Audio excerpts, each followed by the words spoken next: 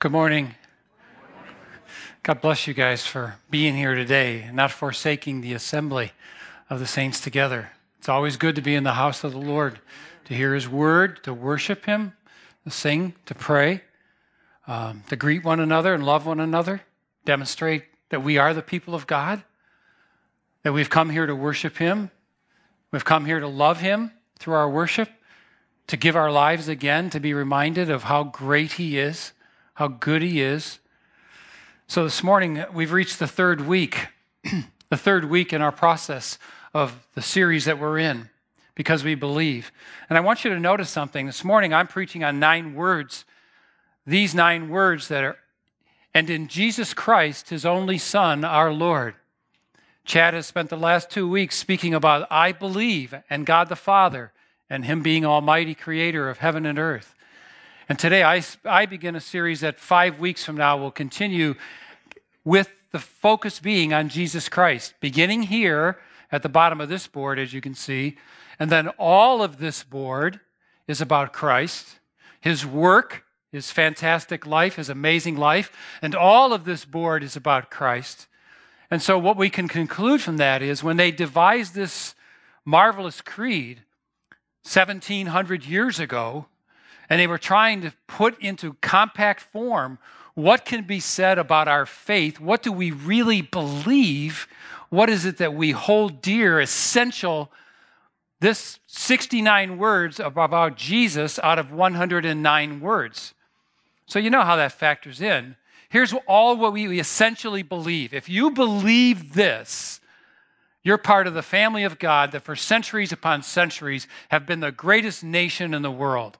The ones who have healed the most people, have cared about the brokenhearted, have gone to the ends of the world to rescue people, to provide for the orphans, to provide for the poor, to love on them, just as it's going on today. Through the body of Christ today, Jesus Christ is healing people. Through the body of Christ today, Jesus Christ is feeding people. Through His Spirit, He's delivering people from darkness into the kingdom of His Son. Today in the world, Jesus is healing and delivering and saving. Today is another glorious day of salvation in the world. Today, hundreds of people will come to Christ and say, I surrender to you. You are my God. By the time we finish this little talk today, I'm hoping that when you stand to worship in a few minutes, you will worship out of a relationship, that you will sing to this God, this great and good God, out of knowing Him. Because it's really easy to say this. I said it hundreds and thousands of times, and spending 20 years in the Catholic Church, 20 years as a Roman Catholic kid, young adult, hundreds and hundreds of times. And as many people like to describe it, it was blah, blah, blah, blah, blah. They were words, but they were not living words. But these are the essentials. If you belong to Christ, if you're part of the body of Christ, these are the essentials. You can't miss any of them. And so the next 5 weeks following today, pastors will come and preach and teach on these things about Jesus Christ. He is the center of Christianity. And of course, He is always under attack by the darkness. That's why all the cults will knock on your door and talk to you about Jesus, but they'll talk to you about a false Jesus. They'll talk to you about Him being this or that, but not Lord Almighty. He's not the God of the Old Testament. He was a created being, or He's a celestial being, or He's an angel, or He's this or He's that. But they will not allow Jesus to stay on the throne. Because Satan, who's behind the false teaching, has always tried to dethrone Christ. That's how He got thrown out of heaven. That's how He became a demon. Because his pride rode up so high that he thought he could dethrone the living God in heaven. And that's one of the reasons why the demons tremble when they see the human being, the human Jesus. When He walks on the earth, they know who He is. Because they saw Him before. They saw Him there. And He was on the earth. And they trembled in fear for themselves because they know their destiny. They know where they're going. They know where their permanent residence is going to be. And they would cry out when they saw Him. So my job today is to take Scripture and really, really concentrate on Scripture. I hope you have a pen. I hope you have a Bible. I hope you have an app. But I hope you have a means by which you will sink into these words that the Scriptures have given to us. They wrote the Gospels, right? The men who saw Jesus wrote the Gospels. They wrote the details of his life. They recorded his words. By the work of the Holy Spirit, we have these words in the Scriptures. And these are what we're going to use to understand how did they come to these conclusions about Jesus? How did they come to these factual, hard facts, right? You see, I believe in God, the Father Almighty, maker of heaven and earth. I believe in him, and I believe in his only Son, Jesus Christ, my Lord. He's my Lord. And I'm hoping today he's yours. I'm hoping today, if you have not embraced him that way, that you will embrace him. And that if you're here kind of wondering or seeking, you're in the right place because he's calling you. You wouldn't be here with us if he did not intend for you to hear this. He's calling you, and he's worthy to be served and worthy to surrender to. I'm so glad you guys are here. I'd be talking to an empty room if you weren't here. Let's look at a scripture together. Colossians 1. Colossians 1. Paul, great pastor and missionary. He hears about a church under attack. The attack is Colossae. And what he hears is that there's a mystic who has arrived in the church, and he's brought about this false teaching, and he's bringing it in. He's saying that Jesus was an angel. He's part of the hierarchy of angels. Very, very common in the pagan world. Very common that they believed in angels of all kinds, spirits of all kinds, right? Well, Paul, when he hears this stuff, he decides to write a letter. Poor Paul, of course, is sitting in Rome. He's a prisoner, but he writes this letter. Now, some scriptures, you guys, you read them and you go, I got nothing from that. I got nothing from that. And I can understand that there's poetry in here. I can understand that there's history in here. I can understand there's the law in here. I can understand there's many things in here. But there are places in the Bible, you guys, they should be highlighted. They should be underlined. They need to be looked at. In fact, maybe there's places in the Bible where you need to read them and drop your tears on them. Because if you really, really read this word, it's alive. And it'll touch your heart. Now, if the Bible's been dusty for you, I challenge you as a pastor, please get back to the Word of God. Please read the Scriptures. Please worship God through His Word. Read the Scriptures. For those of you who are in the room saying, my passion's thin, I've lost something, I've drifted away, the return to Him is through His Word. Return to His Word. Read His Word. Go back to the Gospels. Fall in love again with Jesus Christ. Listen to Him. Adore Him. Even if it's a sacrifice of praise, offer a sacrifice of praise.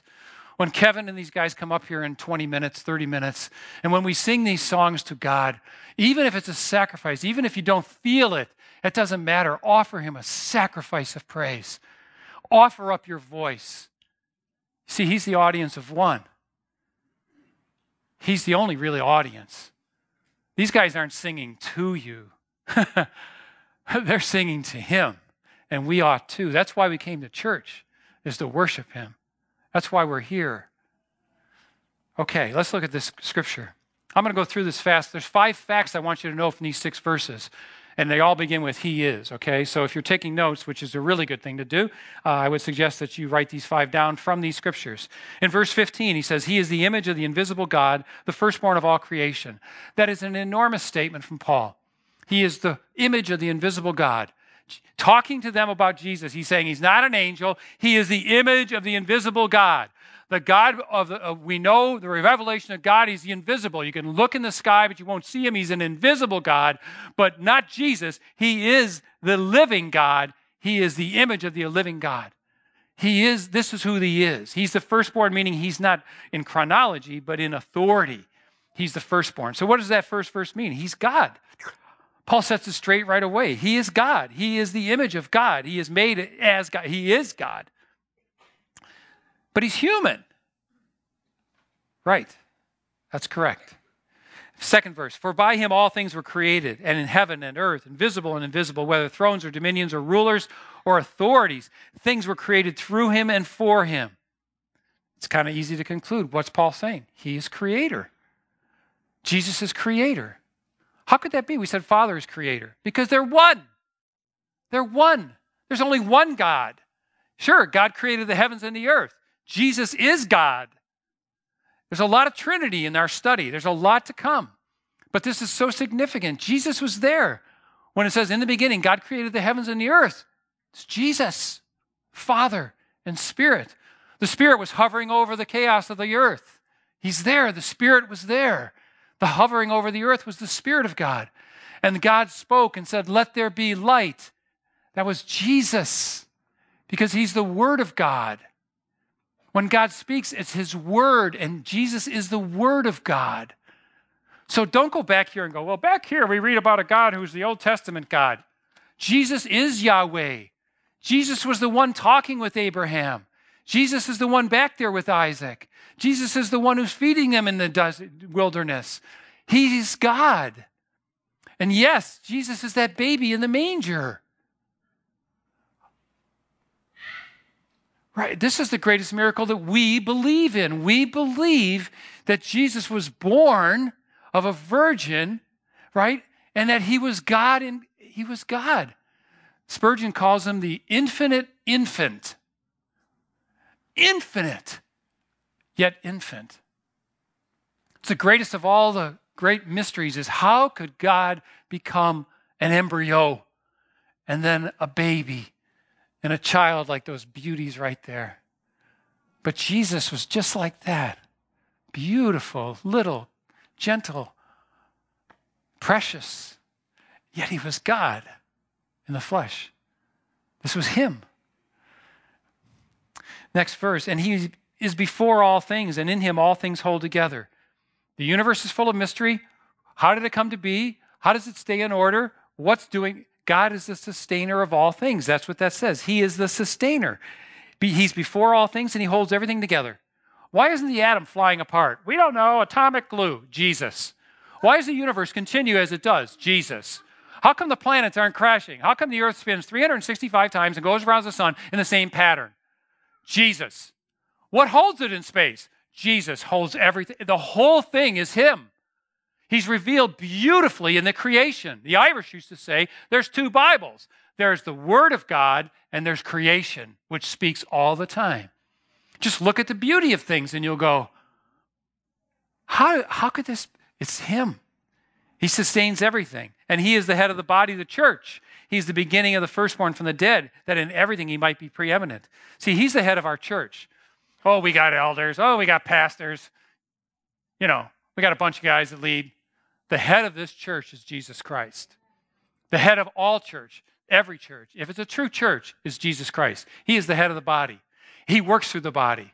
So when I see us sending, when I see us going to Indonesia, when I see us going to Mexico, when I see us going to Ghana, we are the body of Christ. We are Christ, little Christians, little Jesuses going. When I see us caring for the weak, when I see us feeding the hungry, it's Jesus. It's the greatest nation that's ever lived. The greatest people who have ever lived are Christians. They have done the most good in the world. I have studied all of world history. There's never been a people like us. And I'm proud to be part of it. I'm proud to be a servant as well. I'm proud to give to this and serve in this and live in this. And it's a joy as well as a real battle. This is warfare. This is a constant battle to be a Christian. Nobody called us into a picnic. 11 of the 12 disciples that Jesus called were murdered for their faith. And today, by the thousands, they're being murdered for their faith. An incidental proof of the reality of Jesus Christ is thousands of people every year are being murdered because they will not deny him. They will not deny him. Even with a gun to their head, they will say, Jesus is Lord, and that'll be their last word before they're killed. Because he is Lord. He is Lord, and he's convinced me. He is my Lord. He's my boss. He's my king. He's my Savior, my King. He is everything to me. I exist because he gives me this breath. I speak because he allows me to. I live because he lets me live. He gave me this life, and he'll take it. When he's good and ready, I'm gone. Hallelujah. When I'm gone, celebrate. Hallelujah. I'm home, and I'll see him face to face. And someday he's going to open my grave, and out of the grave will come this, I don't know what it's going to look like, but whoosh, right out of the grave. And if people are in the cemetery at that time, they're going to go, what was that? What was that? Because the graves are going to open up all over the place. And we will rise, right? Hallelujah. Can you today sit here and say, he is my Lord? He is my Lord, my King. I live for him. For his purposes, I exist. That's what he calls us to. He is Lord. That's what verses 18 and 19 are all about. 19, for in him all the fullness of God was pleased to dwell. In him, Jesus Christ, man on the earth, dirty feet, hungry, thirsty, troubled, walking and carrying a message, pronouncing the kingdom. He is the fullness of God in flesh. He was God in flesh. And verse 20, and through him to reconcile himself all things, whether on earth or in heaven, making peace by the blood of his cross. What was Jesus' mission? God was angry at mankind, and rightfully so. We're a rebellious lot. Every one of us here is rebellious. Every one of us shakes our fist in God's face. We know his law and we defy it. We all lie. We all covet. We all do things we shouldn't do. We disobey him. And so God, being perfectly holy, is angry. And God is perfectly angry. He has perfect wrath at sin. He hates sin. And I sin, and you sin. But Jesus came to take the enemy, the enmity, the anger between God and man, and he came to reconcile us. He came to take his enemies and make them his friends. He came to substitute for their punishment. By his cross, he has reconciled all things. You see, that's my only hope. I haven't got a chance without the cross of Jesus Christ. I could never satisfy this perfectly holy God. Neither can you. No one can. We ought not try except to give him pleasure to try to obey his commandments, because those that love Jesus obey his commandments. He said, if you love me, you'll obey me. So what do we see in that last thing? He's our Savior. I mean, his name means save the people, right? Jesus, Savior. Jehovah is Savior. His name shall be Emmanuel, God with us. His name is Jesus, which means in Hebrew, our Savior. Okay, what else did Paul say? Quickly, Paul said this it's not just in one place that he saturates. To the church over here at Corinth, they needed to hear about this because they were hearing all this other stuff. Paul writes, for although there are maybe so-called gods in heaven or on earth, as indeed there are many gods and many lords, yet for us there is one God, 1 Corinthians 8, 5 through 6, one God, the Father, from whom all things and for whom we exist, and one Lord, Jesus Christ, through whom are all things and through whom we exist. So Paul, knowing that the Corinthians were hearing about the plurality of all these different gods and all these different spirits and stuff like that, writes and says, no, there is one. There is one. Look at this other scripture with me, Philippians 2. Philippians 2, writing to a church at Philippi, a Greek church, new believers, Paul trying to help them to understand the great divine nature that was in Jesus Christ, and then how should we live this out? We're coming out of paganism. How do we live this out? And he writes this, have the attitude in yourselves which was also in Christ Jesus, who though he was in the form of God, did not count equality with God to be a thing he grasped, but emptied himself by taking the form of a servant, being born in the likeness of men. And being found in human form, he humbled himself by becoming obedient to the point of death, even death on a cross. Therefore God has highly exalted him and bestowed on him the name that is above every name, so that at the name of Jesus every knee should bow in heaven and on earth and under the earth, and every tongue confess that Jesus Christ is Lord, to the glory of God the Father. You see, these are kind of scriptures you guys need to have. Man, you need to go back to the clarity of these scriptures, the weightiness of these words, because these things are saying basically either you believe he's Lord or you can't believe in him. He's not the Jesus on television you hear about that's here to give you your best life. He's not the Jesus that's going to heal all your problems. He's not the Jesus that's going to guarantee your wealth and health. That's not who this is. Jesus said, those who follow me will suffer persecution. Jesus guaranteed that in a world we're going to have trials and tribulations. These descriptions are the descriptions of those who met Christ and spoke of him through the Holy Spirit yet. Hebrews 1 through 4. The Jewish people were struggling.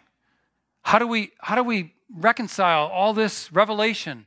He's given us the commandments. He's given us the prophets. He's given us all this history. And Paul writes, as a Jew, to them, saying, long ago, at many times and in many ways, God spoke to our fathers by the prophets.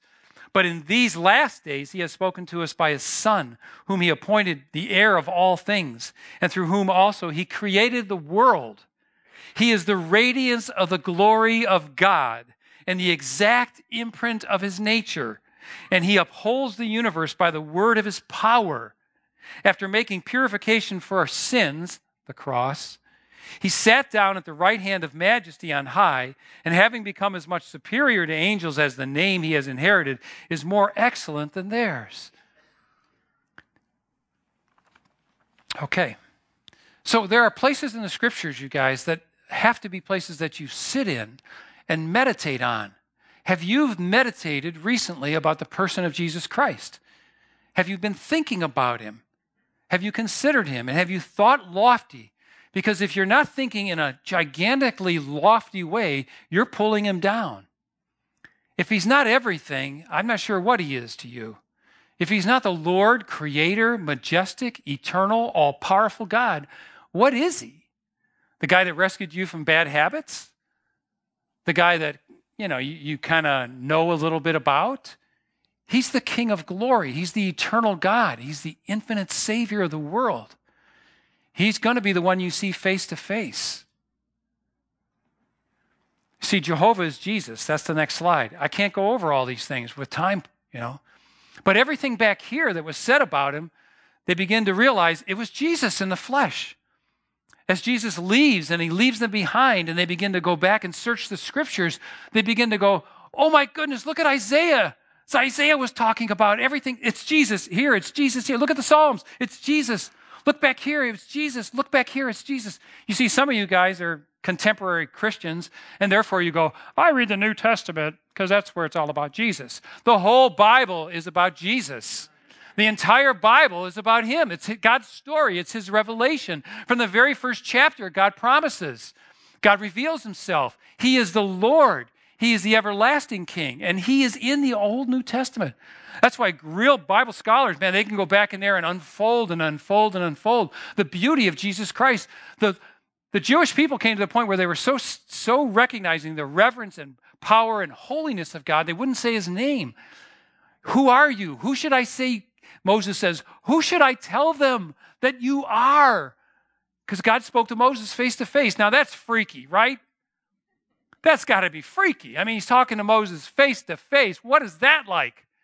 And he tells Moses, tell them that I am sent you. Oh, that does a lot of good. So he goes and says, he has spoken to me, and his name is I am. And because of sacredness, you avoid his name. You don't say his name, so they created Yahweh, YWHW, to avoid saying his name. Just like if Mr. Trump walked in, I would call him Mr. President out of respect for his name. I wouldn't say his name. I'd say Mr. President, his title. They called him Yahweh or Jehovah. Jesus was Jehovah. All this is about him. All these sacred things. So when Isaiah is writing and he's talking about Jehovah, Jesus fulfills it in the New Testament. In the New Testament, Isaiah was talking about the Savior. He was talking about Redeemer, and these are titles of Christ. These are the very titles that Jesus takes. In Isaiah 44, Jehovah says of himself, I am the first and the last. Jesus in Revelation says, I am the first and the last. The very same words. He identifies himself as God, Jehovah, I am, the Alpha and Omega, the King of Kings, the Lord of Lords, the Savior. Is this getting through? You see, okay, let's say you believe in like two separate things. Like you believe in the God of the Old Testament who spoke to Moses, who got him through the wilderness. You believe in the God who called Abraham. You believe in these things. And let's say you believe in Jesus. At least you have a mindset, an understanding of Jesus some. What you must do is this. You must go, same God. One and the same. In essence, exactly the same. Jesus, the one on the cross,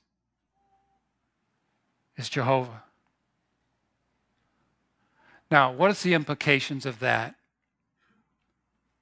What depth does that take you to in thought to think that the God who created everything from nothing and spoke the world into existence came and died on a cross and said, this is for all who will come. I will in no wise turn away anyone. Have you got that?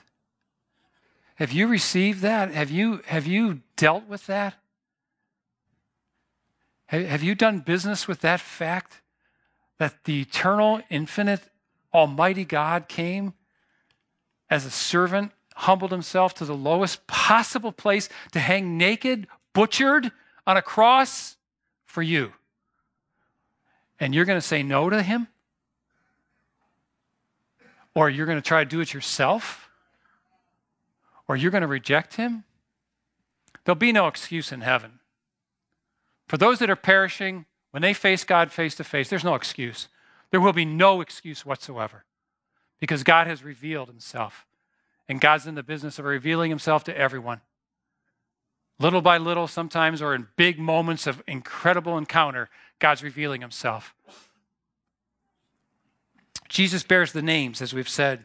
Now, the New Testament scriptures that bear witness to deity, you see, we read this book this summer. We being the guys of our church, about 100 of us went through this book called The Incomparable Christ.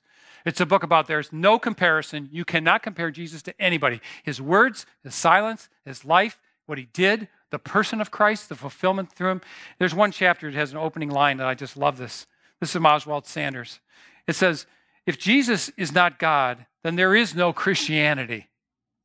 And we who worship him are nothing more than idolaters. Conversely, if he is God, those who say he was merely a good man, or even best of men, are blasphemers. More serious still, if he is not God, then he is a blasphemer in the fullest sense of the word. If he is not God, he is not even good, because it would make him a liar. Everything would be a complete lie. And as C.S. Lewis, the great scholar, said, this is either Lord, lunatic, or liar. You believe one of those to be true. You think it's a fantasy. Perhaps you do. Or maybe you think he was nuts, because I'm going to read to you things that he said. He may have been, deluded or something. Or he is who he says he is. The New Testament says about Jesus that he was the Word of God made flesh, that the Word became flesh. Thomas, when he finally sees the resurrected Christ, puts his hand in his side, and in the book, in John 20, he records these words. He calls Jesus face to face. He says, you are my Lord and my God. I hope those words can come out of you just as easy as they came out of Thomas. That you could say, my Lord and my God. I mean, that's what we're praying here. We're praying, that we are a people of God, that we're not just churchgoers, that we are his people, that we are his hands and his feet, that we are the children of the living God. The deity of Christ, see, it's the biggest issue of all, the deity of Christ. The Bible ascribes the characteristics of deity to Jesus, right? He's described as being eternal. He declares himself eternal. He says, I'll be always with you, even to the end of time. How? How could you do that, Jesus? He's all-knowing. When men would think thoughts around him, he would point to them and speak to them, and he would know their thoughts. He knows everything. He knew everything, absolutely everything. He knows everything, right? He's omnipresent. He's going to be with us no matter where we go in the world. Jesus is with his people. He never forsakes his people. In any continent, on any land, in any place, at any time, Jesus is with them. How could that be except he's God? Only God could be omnipresent. Only God could be all-knowing. Only God could be immutable, unchanging. He declares that about himself. These attributes are his while on earth, right? What about his miracles? You see, there's such authority in Christ. Wherever he goes, there's nobody challenging him. There's nobody going, now, wait a minute, Jesus. Instead, his enemies are going, nobody ever taught like that. He teaches with authority we don't have. And when he calls demons out, they obey. And when he heals from a distance somebody's servant that's sick, he heals them from a distance. He can heal across nations. You see, when he raises Lazarus from the dead, who could argue that this guy has supernatural power? People met Lazarus afterward and said, "You're the dude, aren't you?" He goes, "Yeah, I was dead for 4 days. But Jesus called me back." Called you back? Yeah, the grave's nothing to Christ. He burst it open, right? And he's going to burst ours open. We will rise again. We will be risen with Christ. We'll be with him. He is this God. He was this God. He's always been this God. He's always been this. What about, okay, they're in the boat. It's storming. The end of the world looks like it's happening. Jesus is sleeping. They wake him up. "Lord, we're perishing." Stop. It's over. He commands the winds and the storms because he's the maker of the winds and the storms. He's the creator of the seas and the oceans and the skies and everything in the world. Of course he has authority over it because he's Lord. He's the creator and he upholds all things. He forgives sin. Listen to this sentence. This is a really important sentence. If you have tuned me out, try to dial me back in. Listen to this sentence. Jesus claimed to know him was to know God. Jesus said to see him was to see God. He said to receive him was to receive God. To believe in him was to believe in God. And to honor him was to honor God. While to hate him was to hate God.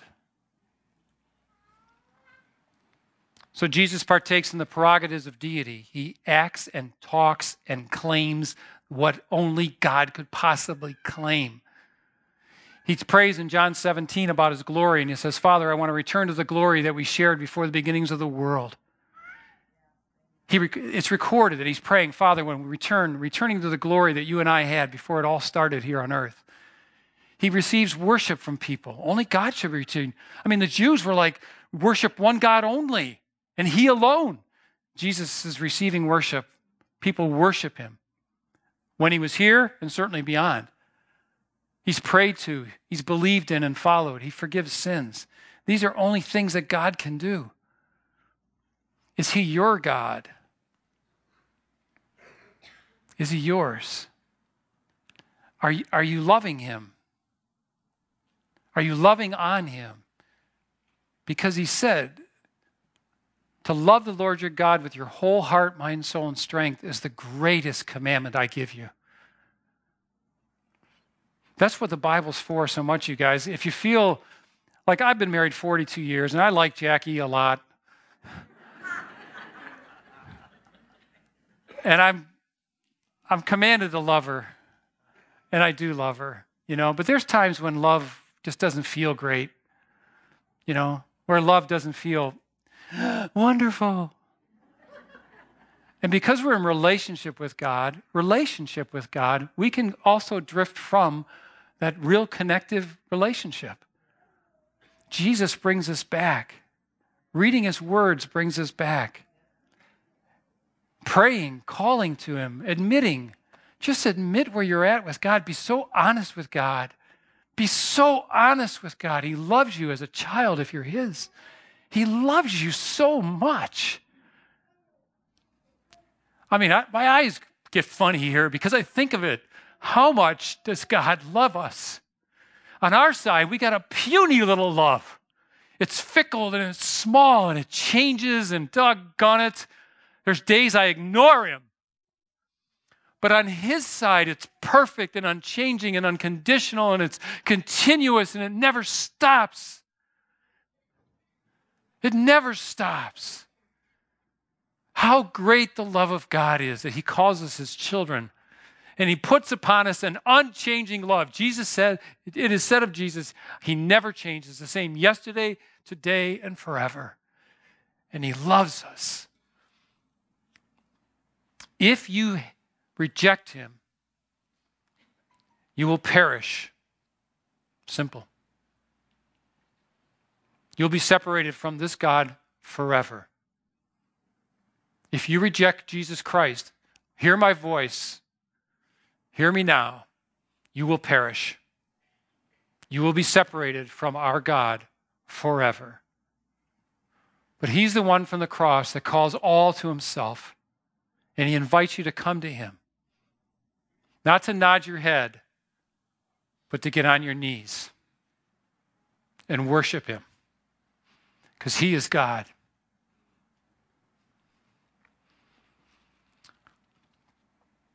The Old Testament was filled with prophecies. You guys know this if you've studied the scriptures. And as they went back to the scriptures, they began to see, oh my, oh my, oh my, it's him, Jesus. It was Jesus, it was Jesus, it was Jesus. We didn't know his name. He didn't have this name for us to call him Jesus. It was Jesus there. It was Jesus there. It was Jesus there. The Old Testament is so full of prophetic things about him. From all the things that he would do, that he would take a flight into Egypt, that he would have a Galilean ministry, that he would die on a cross, that he would be buried with the rich, he would be hated and scorned, and he would be betrayed by his friends. All these things were prophesied hundreds and hundreds of years ago, but the Jews couldn't see it. They couldn't see it because he had not come. He had not come to earth. And then in these short 33 years, he lived this perfect life and hung on that cross. And then they began to go, that's him, the Lamb of God, who takes away the sins of the world. All that bloodletting, all that sacrifice, all that murder of animals, what was that? It's the butchered Savior on the cross. That's what it was. Jesus has become the Lamb of God who takes away the sins of the world. And the more they looked back, the more they were like, oh, revelation, incredible revelation. And then the first century church, second century church, they said, what do we believe? What do we believe? This is what we believe. We believe these things. And on this, our eternity is based on. These are the rocks. These are the solid rocks of truth revealed by God through the scriptures that we might know him. And we build our lives upon him. And Jesus Christ is the rock of our salvation. He is the only way to heaven. There is no other way to heaven. There's no other way to the Father except through Jesus Christ. God will not do more. He's done everything he possibly could to provide for us the gift of eternal life. I'm going to read one scripture to close, and it's a scripture out of John. And I want you to think with me. I want you to use your imagination, okay? I want you to imagine that you're in the presence of this Galilean prophet. He's a regular guy. He looks like everybody else. But you've heard rumors about him, like reproducing food gigantically. You've heard rumors about him that he really has authority when he talks. When he talks, he says things that nobody else says. You've heard rumors about him that there's a dude walking around that was dead, but he raised him. You've heard rumors about him. And Jesus says these words, and I want you to think, what would you think when you hear these gospel words coming out of John chapter 5? He spoke this openly and publicly. And of course, for these words, they killed him. He said this in John 5:19. So Jesus said to them, truly, truly, I say to you, the Son can do nothing of his own accord, but only what he sees the Father doing. For whatever the Father does, the Son does likewise. For the Father loves the Son and shows him all that he himself is doing. And greater works than these will he show him, so that you may marvel. For the Father raises the dead and gives life, so also the Son gives life to whom he will. For the Father judges no one, but has given all judgment to the Son, that all may honor the Son just as they honor the Father. Whatever does not honor the Son does not honor the Father who sent him. Truly, truly, I say to you, whoever hears my word and believes him who sent me has eternal life. He does not come into judgment, but has passed from death to life.